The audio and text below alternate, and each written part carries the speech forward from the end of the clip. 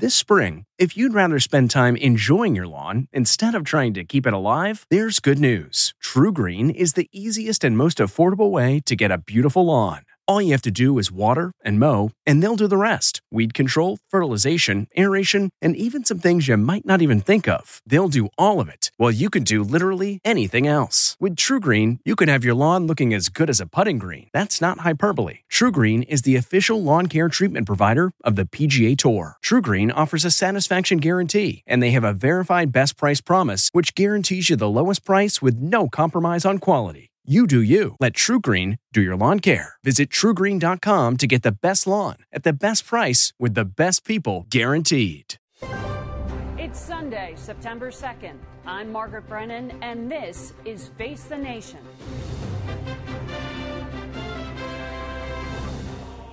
Saturday's send-off for John McCain capped an emotional week of tributes from family. My father was a great man. He was a great warrior. He was a great American. I admired him for all of these things, but I love him because he was a great father. Friends. There's a special satisfaction that comes from serving a cause greater than yourself.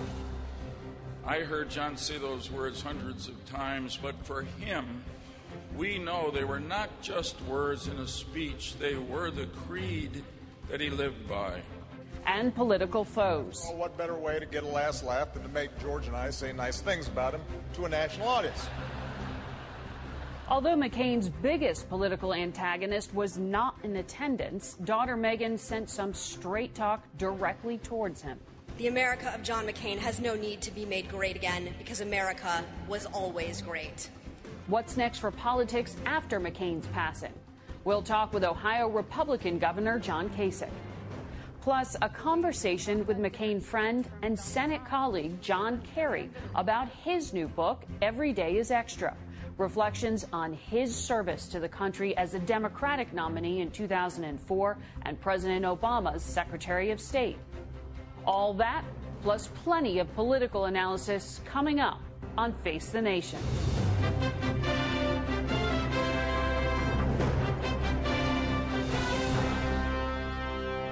Good morning and welcome to Face the Nation.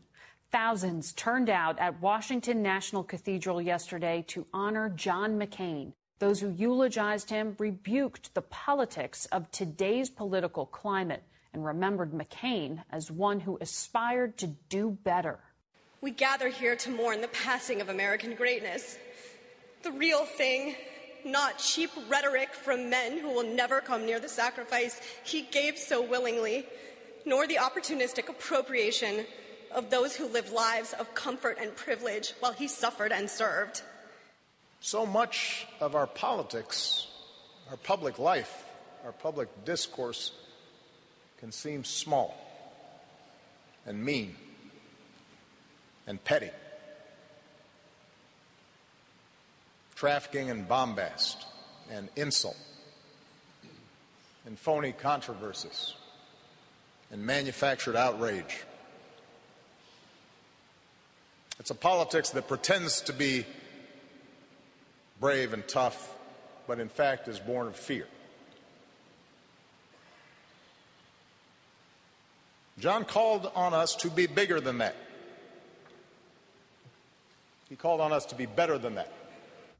One of the attendees at Saturday's memorial service for John McCain here in Washington was Ohio Republican Governor John Kasich. He joins me here. Thank you for coming in. I know you were there at the memorial service, something that Senator McCain thought through, he planned, really, he orchestrated every little bit of it. What do you think his message was? Come together, have guts, stand up. You know, I mean, that's the thing about John. John was so comfortable with himself. Leaders walk a lonely road. And John did not like people that did this, put their finger in the air and get the wind. He was so comfortable with himself. And it really didn't matter to him who he was going to have to take on or what cause he was going to go for. If he felt it in his bones, in his heart, and in his soul, then he went forward. And I think that was the message. Meghan McCain, his daughter, delivered a really She made me cry. She made you cry? She made me cry for two reasons. One was the deep love she had for her father. And you know the other thing that made me cry? The deep love that sometimes girls have for their daddies. And I've got two little girls. They're not little anymore. They're in college. And it just brought everything home. She was just incredible. And she was her father's daughter. She was strong in her words. Well, and it was clear who she was speaking about. John McCain, no matter what position he took, always figured out a way to build a bridge. And now we have a leader who is either unable or unwilling to unite the country. And at the same time, to be able to use the strength of America, whether it's the economic, whether it's the military, or the political strength, to make the world a better place, to use our leadership to raise the bar, to get to a better place in the world. And these are the things that frustrated John, that we were not unified. Is there another Republican like John McCain? I mean, because many of your fellow Republicans, many of them sitting there at that service would say, yes, the president may be a flawed individual, but he's a flawed vessel for an agenda that we like, whether it's tax reform or getting more conservative judges on courts throughout the country, including the Supreme Court. Yeah. So it's all excusable. Yeah. It's a transaction. Yeah, but it is not a transaction. And, you know, today we look for politicians that not only understand the issues, but also can engage in a bit of poetry, can bring us together. Who is that? Well, right, I don't think that's the time to project who that is, but I will tell you, family separation is not American value at the border. It isn't. The idea we're going to deport these people, that's not, to me, American value. Bringing up massive debt. And we like the tax cut, but there was no tax reform. It was a problem. And trying to strip health care away from 20 million Americans. It seems as though we have been backing a lot of people into a corner, using our power, our economic power, to get what we want. And in the short run, we might win. But think about somebody who's powerful, somebody who's rich, who forces you to do things that you bitterly resent. There are better ways to get it done without having to use your power to extract what you want. Sometimes you got to be tough as nails. McCain was, I am. But at the end, most of the time, it's persuasion. It's seeking the better angels in life that allow us to be more successful than just pounding on people. As John McCain's longtime aide Mark Salter said, sometimes he questions, do you need to kill the party of Trump to save the party of Lincoln? Is that where we are? We're in a tug of war. And I understand the difficulties that people have, but the party is worth fighting for. And yet this week we saw some primaries in Florida and Arizona where those running on the Republican ticket seem to have to pass a test, a loyalty test to Trumpism. And that kind of contradicts some of the conservative party you're describing. Fortunately, our party is shrinking. We're now down to about 25%. It's all becoming like a remnant. Now, parties go through this, but the party has shrunk. And in my state, and in my community, and in my district, we had a congressional race that the Republican who took my place was able to win by 17 points. Just a couple weeks ago, he won by the skin of his teeth. And I talked to him the other day. I'm proud of him. He's saying that the tariffs are a bad idea. He's also beginning to say, you know what he said? He said, turn off the television. Don't listen to all the talk television and let us get together as Americans. I was proud of him. President Trump endorsed him as well. I did because I worked with him in the legislature, and I saw him during the campaign articulate some views that I hope were going to be independent. But there are Republicans I'm not campaigning for. I just won't do it, because if you're a divider, and if you can't see the fact that we need to unify people, then I can't be for you. I mean, nothing personal. I just can't help you. Will you campaign for Balderson in November when he has I don't think it'll be a problem. I mean, he's off to a good start, and the district is so overwhelmingly Republican. That was what's so shocking about the closeness of the race. He's going to be fine. But there's so many other places where Democrats will use their resources. And by the way, they need to get their act together. You know, we spend so much time talking about how lost the Republicans are, but you think about the Democratic Party moving farther and farther to the left. That's not, our country is center right or center left. It's not on the extremes. Your political party shouldn't matter so much. Vote for the person. If you were to run yourself in 2020, as many are saying you might, you would still run as a Republican, not as an independent, not as another voice out there. I am the party's a worth saving, you're saying. Well, I'm going to do my level best. But at the end, I worry about my country. I worry about my country being a great leader in the world. not more conflict, which can lead to, let's not even go there. I want my country, where the people that live in this country, whoever they are, to feel as though they have a hope, they're respected, and they can be successful. That, to me, is what it is really all about. Last question. You knelt in front of John McCain's coffin at the Capitol. What were you thinking? Well, I had a word with John. I said, John, you remember I called you when you were sick, and I asked you if you were okay with the big guy. And I said, John, I'll see you up there someday. Keep a place open for me, would you? And I got up and left. Governor, thank you. Thank you. Also among those who mourned John McCain yesterday, his old friend, former Senate colleague John Kerry. We spoke with him earlier this summer, prior to McCain's death, about what Kerry hoped to do in his new book, Every Day is Extra. You work to implement our democracy by reaching out across the aisle, by building relationships, by believing in the better angels of American value system. And I think John McCain did that. I did that. Others have done that. But right now, we have a culture divide that has been accentuated by political so-called leaders. And what they're doing is they're operating in a factless world. And my book, I think, is a display of the ways in which you challenge those who would try to tear it apart and not deal with facts, and how you, in fact, can hold the system accountable and get back to the fact-based democracy we rely on. Are you going to be hitting the campaign trail? You bet I am. I think that's the most important work we can do right now, is trying to elect people on a national basis and restore the leadership that the country needs. How do you define what Democrats stand for these days? I think each Democratic candidate is going to define it as they go out and speak to people in their districts. And out of that, I believe, will come the future consensus that's necessary to take a party as a whole to a better place. But it's a party in crisis. Well, I'll probably get smacked for this, but, you know, what I learned running for president is that you don't have a party per se where you have adherence to a strict platform, et cetera. You have an amalgamation. You have a group of people who call themselves Democrats, but they speak with different nuances and different approaches to various aspects of political choices in life. Are you going to run in 2020? I'm really not thinking about it. Talking about 2020 right now is a total distraction and waste of time.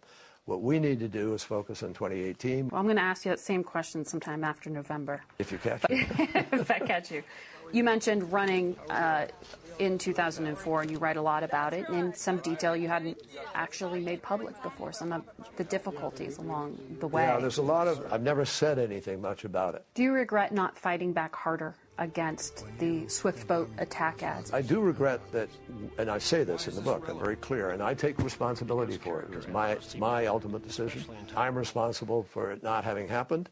But yes, I believe it was vital, particularly in the last days of the campaign, to be addressing advertisements that were such a grotesque distortion of the reality of what happened in the rivers of Vietnam. And you regret picking John Edwards as your vice presidential candidate? I write in the book about the qualities that you're looking for when you choose a vice president.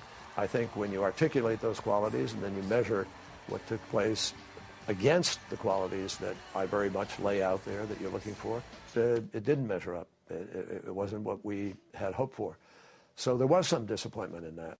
When we come back, we'll talk to former Secretary of State John Kerry about his policy differences with the man he served under, President Barack Obama. Memories make us laugh and cry. And sometimes cringe when we look back at our fashion choices. But in between flashbacks of bowl cuts and dad jeans, our memories are fading, and so is the old media that holds them. Hi, I'm Adam Baselogger. And I'm Nick Mako, and we're the founders of Legacy Box. Legacy Box is the easiest and safest way to preserve your family memories. Here's how it works. Fill Legacy Box with your outdated media. We professionally digitize and send them back on DVDs, thumb drive, or the cloud. Look, those forgotten home movies, VHS tapes, film reels, and photos are degrading right before your eyes. Experience peace of mind and enjoy reliving the glory days. Join more than 500,000 families who have already trusted LegacyBox. Save your memories today. Visit legacybox.com/save. And for a limited time, get 40% off your order. That's legacybox.com/save for 40% off. legacybox.com/save. John Kerry served as President Obama's Secretary of State in his second administration, and the two men didn't always agree on foreign policy, especially when it came to Syria. I want to ask you about another key relationship. Barack Obama. Specifically, you said, I never succeeded in persuading him to give me the tool I wanted most, greater leverage. Correct. What do you mean? Well, from the moment I was nominated and asked, what about Syria, I said, we have to change Assad's calculation. And throughout the 4 years I was Secretary of State, and privileged to be so, I always raised the issue in the meetings we had about how we needed to change that calculation. I particularly believed that after Assad had been violating ceasefires, it was clear he needed to be taught a lesson. He needed to know that we were going to hold him accountable, and I raised that directly with the Russians, and I put several ideas on the table. The president was not persuaded by my argument. I believed that we had several options we could have done at very low risk to be able to make it clear to Assad that when we had a ceasefire and when he said he was going to live by it, he had to live by it. And I thought we should have done that. Was he too risk-averse? As I say in the book, my job and the job of anybody in a cabinet is to put an idea in front of the president, to argue the idea. The president is the decider. And there is no clarity by which I can say to you, I was 100% right, or the president was 100% wrong, or vice versa. Those are the judgments that are made by a president. But do you think he was too risk-averse? No, I think he had an attitude about Syria and a judgment about Syria. And he had a feeling about where that might take him if he made some of the decisions that I and others proffered. Well, you write about this in detail. It's an entire chapter in the book. Because you, to be very frank, were hung out to dry here because you went on television. I don't say I was No, that's my characterization. You know that. I know that. I'm characterizing your retelling, though, where you went out and you made this prosecutorial, very careful argument about the chemical weapons attacks. And what I write about is we paid a price for the way it played out without the red line being enforced by the bombing. But we got the chemical weapons out, which was the objective. Even though there have been chemical weapons attacks since then. We knew there were precursor chemicals, and we knew that there was chlorine, which when mixed, they still had ability. Those aren't declared. That's just the vagary of the system by which they But measure there have been sarin gas weapons. attacks since then, so Yes, that is under the correct. Trump administration. It's absolutely correct. And I supported President Trump's response to those partially. I supported the use of force, but I don't support just a one-off where you drop a few bombs and there's no follow-up diplomacy and no additional effort to try to use the leverage you get out of doing that. I thought that the president should have done that. President Trump should have done that. And you thought President Obama should have done that, yes, too. That's correct. You were sent around the world to rally support for other countries to stand with the United States to say that this red line on use of chemical weapons needed to be enforced. How difficult was that for you, given that the president blinked? He decided not to go through with those military strikes. Congress was clearly not going to give him the authority that he wanted. But you thought that the president could have gone ahead with those strikes. You were in the book, you write about being surprised when he called you and said, I'm going to go to Congress. I was surprised. I thought we were going to go forward. I thought that weekend was the weekend. I expected the phone call to be telling me that he decided we were striking that night or whatever was going to happen. And it wasn't. My job was to then affect the president's policy, and I did the best I could in going to Congress and arguing the case. But I do write that we paid a price for that. Mm-hmm. There's no question about that. We paid a price. And all the explanations and everything else doesn't change the perception. And perceptions sometimes are very telling in diplomacy and politics. You paid a price. Do you mean the red line moment has come to, for many critics of President Obama, define his foreign policy and define it as weak, as not backing up a threat?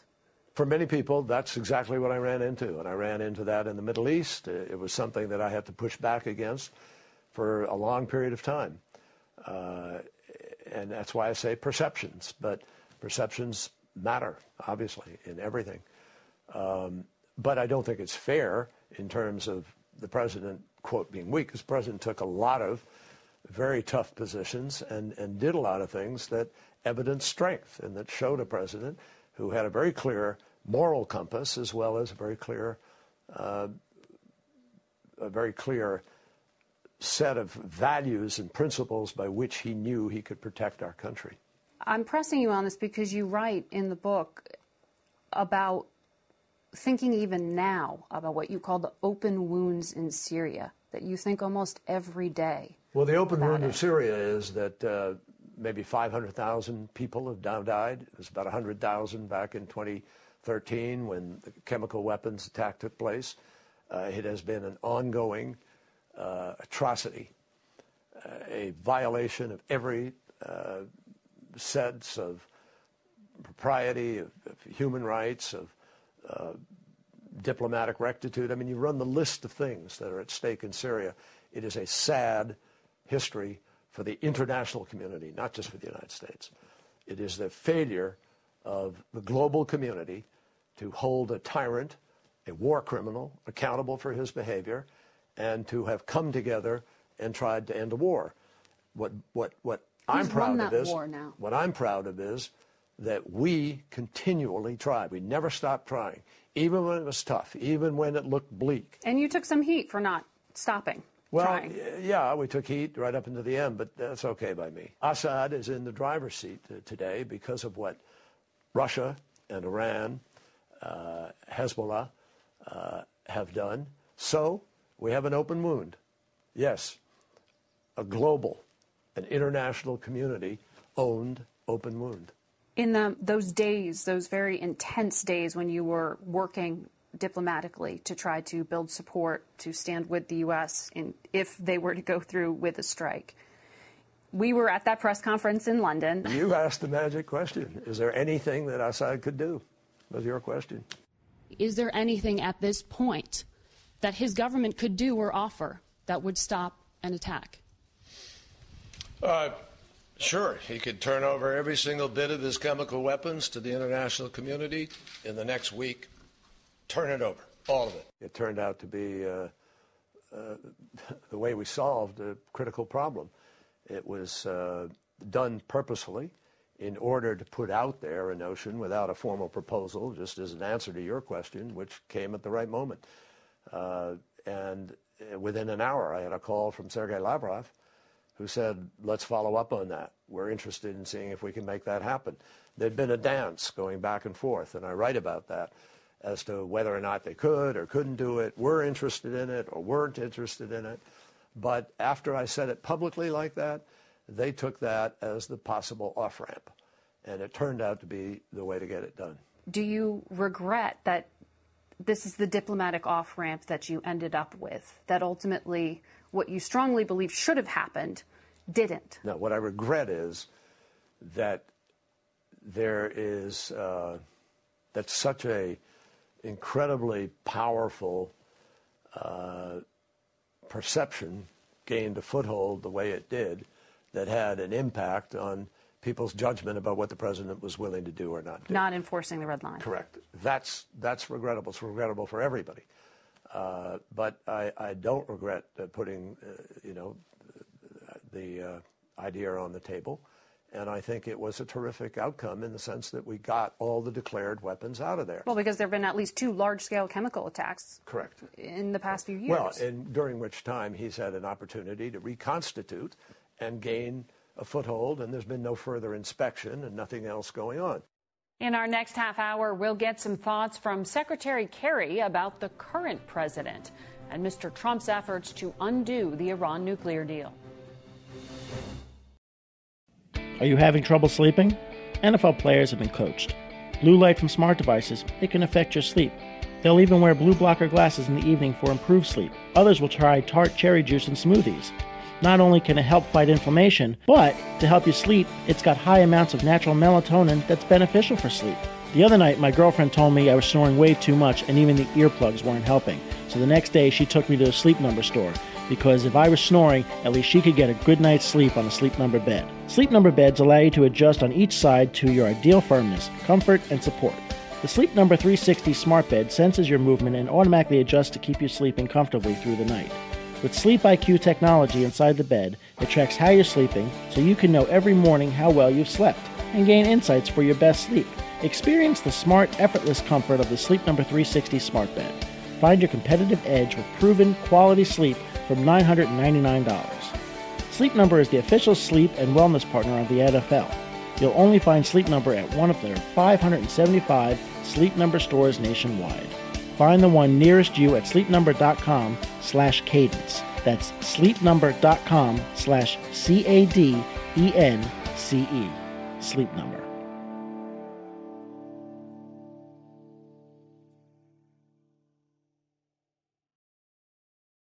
Next week marks the unofficial kickoff of the fall campaign season and also the official kickoff of NFL football. We'll be talking about both next Sunday on Face the Nation. Welcome back to Face the Nation. We continue with our conversation with former Secretary John Kerry.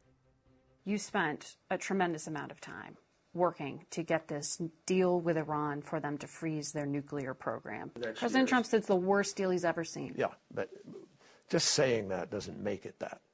This is the toughest agreement in terms of inspection, accountability. No country has had to do what Iran did in order to live up to this. But to just walk away while Russia, China, France, Germany, and Britain are all trying to keep this agreement in place. Only the United States walked away. Only Donald Trump, his defense secretary, thought he should keep it.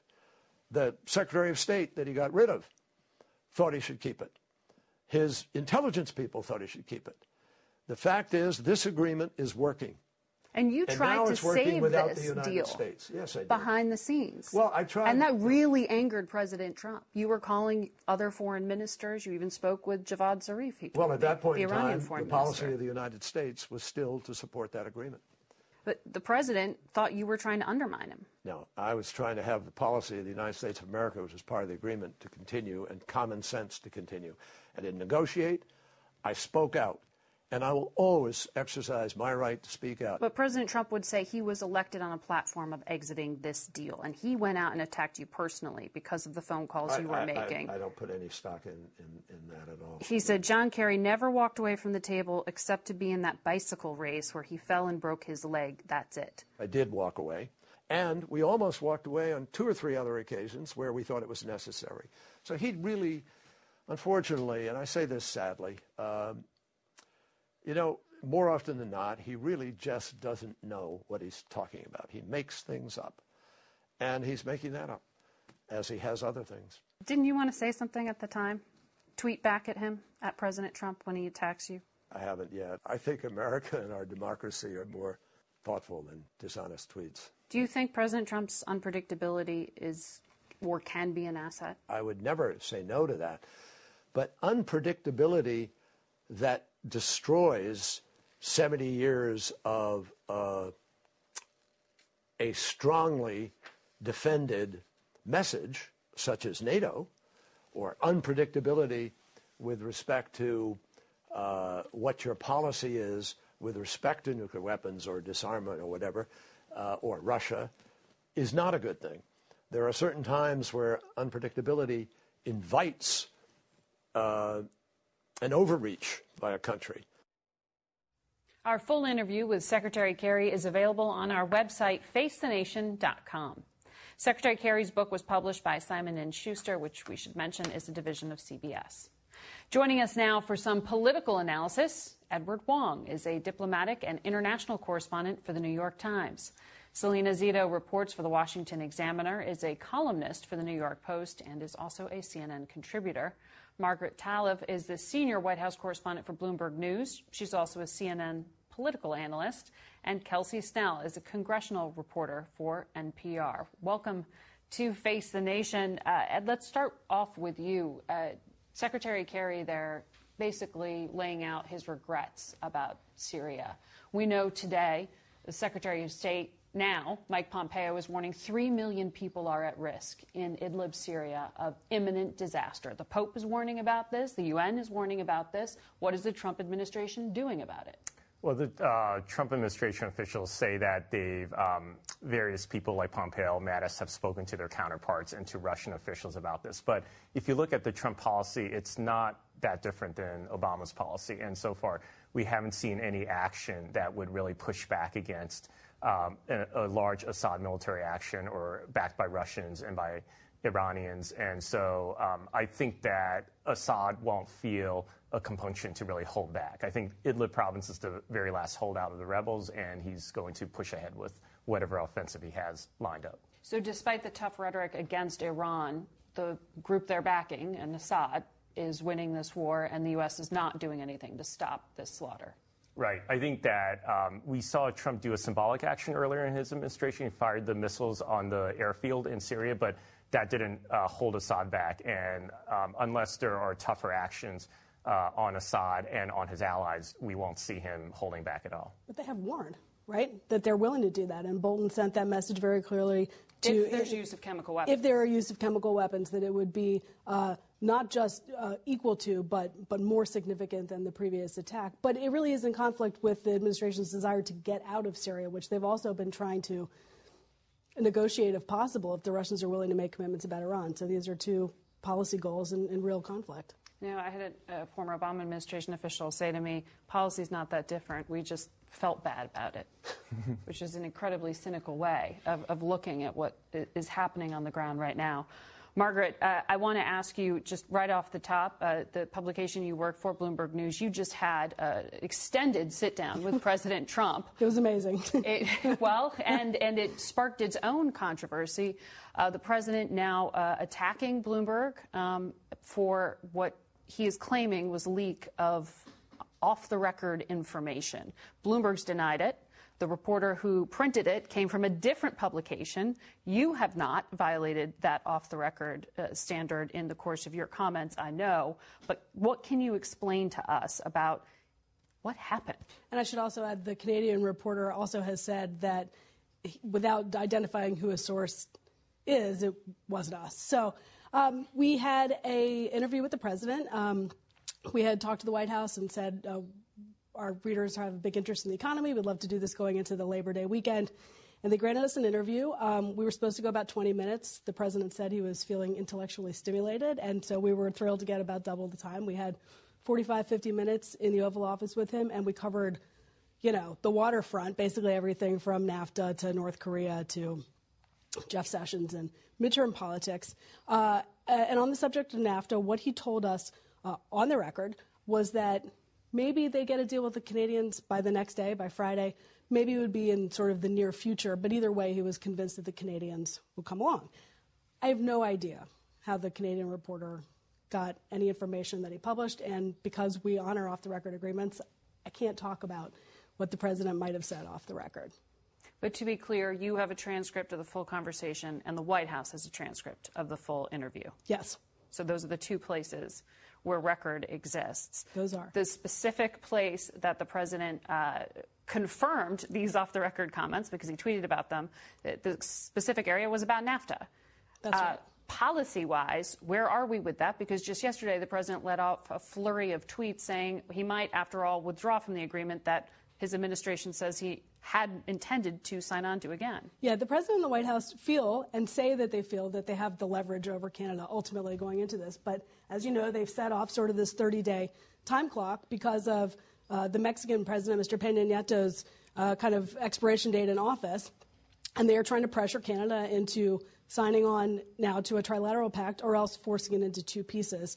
And so he's got basically till the end of September to get Canada on board, right? To make it easy through Congress. To make this not just easy, it might be impossible to add Canada later if they don't get the final text to Congress within the 30-day window.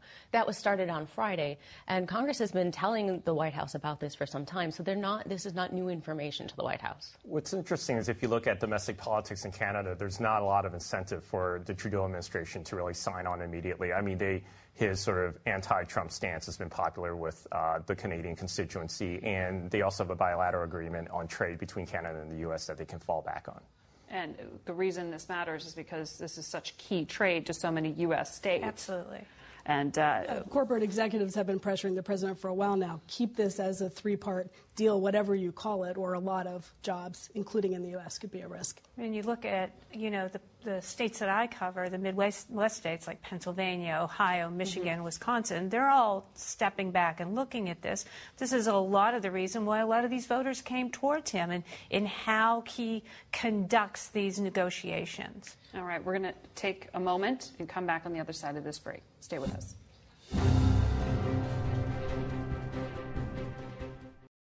What's your next adventure?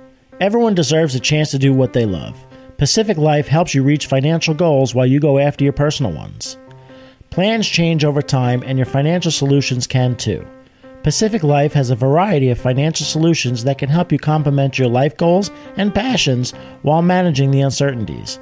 Backed by more than 150 years of experience, you can count on Pacific Life to be there so you can go out and keep living your best life. Pacific Life is one of the most dependable and experienced insurers in the industry and has been named one of the 2019 World's Most Ethical Companies by the Ethisphere Institute. The freedom to go after whatever is next for you? That's the power of Pacific. Ask a financial professional about how Pacific Life can help give you the freedom to do what you love, or visit www.pacificlife.com.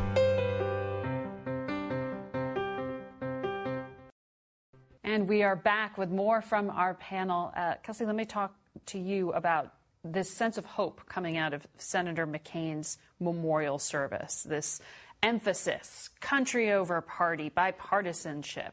We kind of get a test of that on Tuesday, right, when Congress heads into session to start these proceedings to confirm Judge Kavanaugh to the Supreme Court. Will anyone remember the sense of civility that they're being called to behave? Well, we're already seeing on Twitter and from statements from organizations on both the left and the right trying to pressure people away from that bipartisanship. We're seeing, particularly on the progressive side, there are a number of activist groups who are saying that Democrats should simply walk out and not attend these hearings. That's not something that Democrats in the Senate really want. They don't want that pressure because they say they take this very seriously. And the process of confirming a justice who will have a lifetime appointment to the Supreme Court is something where they want to be in the room. But again, progressive activists are aghast about this argument about not just the documents. There's been a big fight, I'm sure, as we've discussed in the past, that they want more documents related to Kavanaugh's time in public service, particularly his time in the White House. And Democrats say they haven't received enough. And Republicans say they've gone far out of their way to make sure that they produce more documents than any other justice nominee has ever, they've ever seen. This fight is really gearing up progressives, and they feel like they are losing a battle against, filling the court. And they worry that the Trump administration is putting a stamp on not just the Supreme Court, but the lower courts for generations to come. And talking about walking out, because basically when it comes to votes, this is a fait accompli. Republicans have the numbers, right? It's not clear yet. There are a number of people who have not yet said how they are going to vote. Republicans like to think that it's a fait accompli, but progressives say that they could still pressure some people in the middle to change their minds if they're able to kind of get the public more engaged. Mm-hmm. Selena, how much does this resonate with the voters you talk to? For a lot of voters, in particular evangelical voters, their decision to finally vote for President Trump was on the Supreme Court. His ability to pick someone as conservative for the Supreme Court. He put that Federalist list out when he was running, and this is where a lot of them, went from their reservations to, okay, I'm going to vote for this guy. They're very energized and excited about this. This is something they're going to be watching, and I will say, I think one of the most vibrant things that we do in Congress is to watch I'm old enough to remember, like, the Bork, when Judge Bork went through the process.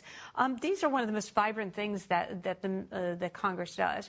But, Trump voters are going to be watching this. They're excited about it, and they're hopeful that he gets across. And I think it actually helps entice some voters who are going to stay home in November because they're exhausted to maybe come back out because they got that win that they wanted. Margaret, is this something that the White House feels confident that they can get those votes? I think on balance they do. I mean, Brett Kavanaugh is well within the mainstream of conservative background judges. He's served for a long time in the Bush administration. There are a lot of documents available about him. He is someone you could see being nominated by a different mainstream Republican president. And part of the question about privilege really does go to his time inside a White House. There's a pretty long-standing pattern of privilege. Also, as a side note, there's a lawyer named Bill Burke who's getting a ton of work because he's President Bush's lawyer, as well as Don McGahn's lawyer, as well as a bunch of the lawyers for former Steve Bannon's lawyer, right? Yes, administration officials who may now be a target of other stuff. So, but look, even so, it's obviously incredibly important to the president to get this done, and there are a lot of people that he's glad to be done with who will be gone also after this confirmation. So for those political reasons, as well as the prize of the court, and after all, he's the president. He won an election. Elections have consequences. He has the power to fill spots on the Supreme Court when they come open. Selena, I put Margaret on the hot seat at the get-go. I'm going to ask you personally as well to respond to what has been some criticism of your journalism. The Huffington Post coming out with an article specifically about you, saying you didn't identify a Republican in a story specifically as a Republican official, and called into question a lot of your work. I'd like to give you the opportunity to respond to that. Sure. As you can imagine, this has been an interesting week for me. It all began through a series of tweets by an anonymous troll. And as the internet goes, it just expands and expands and expands. I addressed with the questions that were asked to Ashley, and also I put my own personal tweet out there addressing each issue that this anonymous person did. My editors have reviewed everything that I work for and all the places news organizations I work for, and they stand behind my work, and so do I. And you will be, I think, detailing some of this in the coming days beyond this conversation here. You also, though, have touched on, or you mentioned some of the social media outcry. There's been this outcry and some fundraising on behalf of Republican congressmen, particularly Kevin McCarthy, on this idea that social media companies are censoring conservatives. Yeah. Is there anything to that you have experienced? Sure. I had a story that I wrote for the New York Post a day or two after Cohen and Manafort had their, lovely little legal issues come out, where I went out and I talked to Trump voters to see, does this change you? Does this take you away? And within 24, I wrote the story, I posted it, and in the morning it was gone. There was a notice that said it did not meet Facebook's community standards. I received a flurry of direct messages and emails and so forth from people who also posted the story and said, hey, I put your story up and it's gone. It's marked as spam, or not meeting community standards. And that was just a straight story. But the New York Post is considered a conservative publication. I work for two conservative news organizations, along with the Washington Examiner, and there is that impression that happens. And social media companies deny that there's censorship. Kelsey, there's going to be some hearings, though, with the Twitter CEO in particular answering questions this coming week. Yeah. How much of an issue is this going to be? I imagine it's going to be a huge issue. We're already seeing telegraph from many Republican offices that they expect to talk about this very directly with the CEO. I would expect, though, that this may not get as much coverage because it's going to be happening at the same time as the Kavanaugh hearing. So I will be interested to see how which thing breaks through on that day. Ed, we had some mixed messages coming from the Trump administration on North Korea policy. The president saying he blames China for any kind of progress being stalled right now with denuclearizing North Korea. Is there anything to that? And are we stopping or are we continuing military exercises? Because the defense secretary seems to be saying something slightly different than the president. Well, I think that we saw Trump then rebut any idea that there might be a reopening of military exercises. He came out and said on Twitter that military exercises are still on hold right now. And I think that will be the policy until it changes. On the trade war thing about China, I think he's basically just trying to find a reason to sort of justify the continuing trade war, which doesn't seem like it'll end anytime soon. When I talk to Trump administration officials, they say that China has actually been playing ball with sanctions on North Korea. Chinese banks have not violated the sanctions rules. In general, those sanctions are still in place. China is abiding by them. And so I think they're looking for a reason to explain the stalling on the diplomacy. All right. Thank you very much. We'll be back in a moment. I used to think that all diet and weight loss plans were the same. Well, not anymore, because I found Noom. Noom is a new and totally different approach to losing weight and getting healthy that uses psychology and small goals to help change your habits. So it's easy to lose the weight and keep it off for good. Noom combines the power of technology with real human support, offering as little or as much help as you want along the way. And since Noom is an app, it's always with you and easy to use, which makes it super easy to stay on track and reach your goals. Plus, it's really simple to get started. Just go online, answer a few quick questions, and they'll create a personalized program just for you. Noom helped me lose my old way of thinking about food and dieting. So what do you have to lose? Visit Noom.com/podcast, NOOM.com/podcast, and start your 14-day trial today. Like they say, change your habits, change your mind, and change for good with Noom. Later today, Senator John McCain will be buried at the Naval Academy Cemetery in Annapolis next to his best friend, Chuck Larson, following a final private funeral at the Naval Academy Chapel. Following the burial, there will be a flyover in the Missing Man Formation. This will mark the end of 5 days of events honoring the Arizona senator. Here's a look back at the events leading up to today. He taught me that honor and imperfection are always in competition. I do not cry for a perfect man. I cry for a man who had honor and always was willing to admit to his imperfection.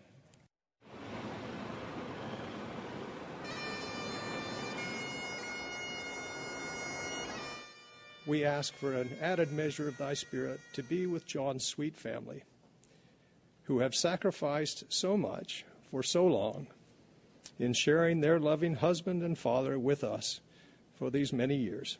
Was grace that taught my name's Joe Biden.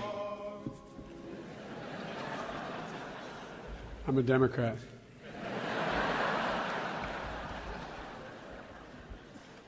And I love John McCain. I always thought of John as a brother. We had a hell of a lot of family fights. Many people might wonder what a young African-American kid from Minnesota and a highly decorated Vietnam War hero turned United States Senator might have in common. I'm black, he was white. I'm young, he wasn't so young. How does this unlikely pair become friends? That's just who he is.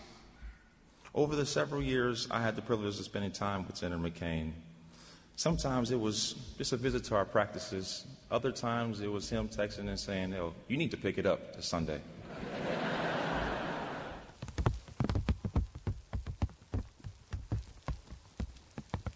Rarely does this glorious rotunda fall silent at this hour. On a day like this, John would usually be bounding this way or that way, right through here, visitors turning to each other, asking if that's who they think it is. But in this quiet hour, we are left to ponder how his life speaks to us. This is one of the bravest souls our nation has ever produced.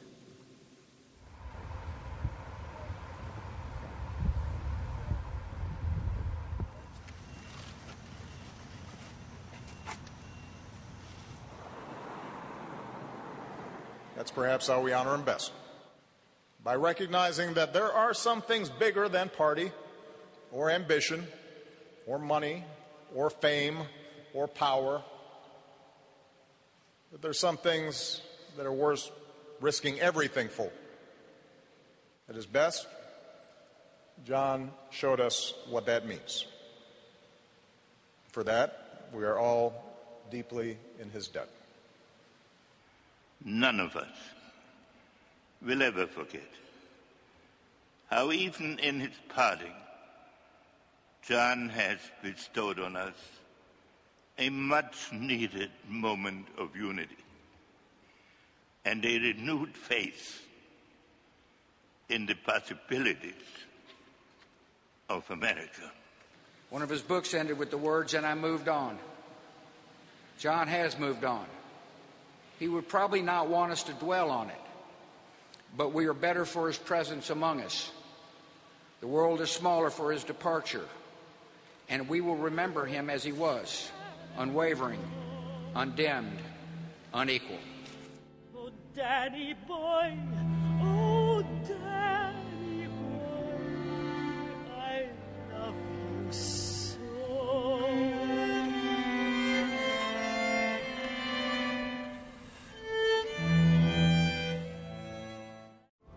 That's it for us today. Thanks for watching. I hope to see you next week. For Face the Nation, I'm Margaret Brennan. Today's guests were former Secretary of State John Kerry and Ohio Republican Governor John Kasich. The executive producer of Face the Nation is Mary Hager. This broadcast was directed by Allison Hawley. Face the Nation originates from CBS News in Washington. For more Face the Nation, we're online at facethenation.com. And If you like Face the Nation with Margaret Brennan, you can listen early and ad-free right now by joining Wondery Plus in the Wondery app or on Apple Podcasts. Prime members can listen ad-free on Amazon Music. Before you go, tell us about yourself by filling out a short survey at Wondery.com/survey. Get one of the most successful broadcasts in television history on your schedule with the 60 Minutes Podcast. Hard-hitting investigative reports, news, and culture maker interviews, and in-depth profiles are waiting for you in every episode. Listen to 60 Minutes ad-free on Wondery Plus. Survivor's back, and so is On Fire, the only official Survivor podcast, and we have a twist, a new co-host, the winner of Survivor 45, Dee Valladares. Hi! Listen to On Fire, the official Survivor podcast, wherever you get your podcast.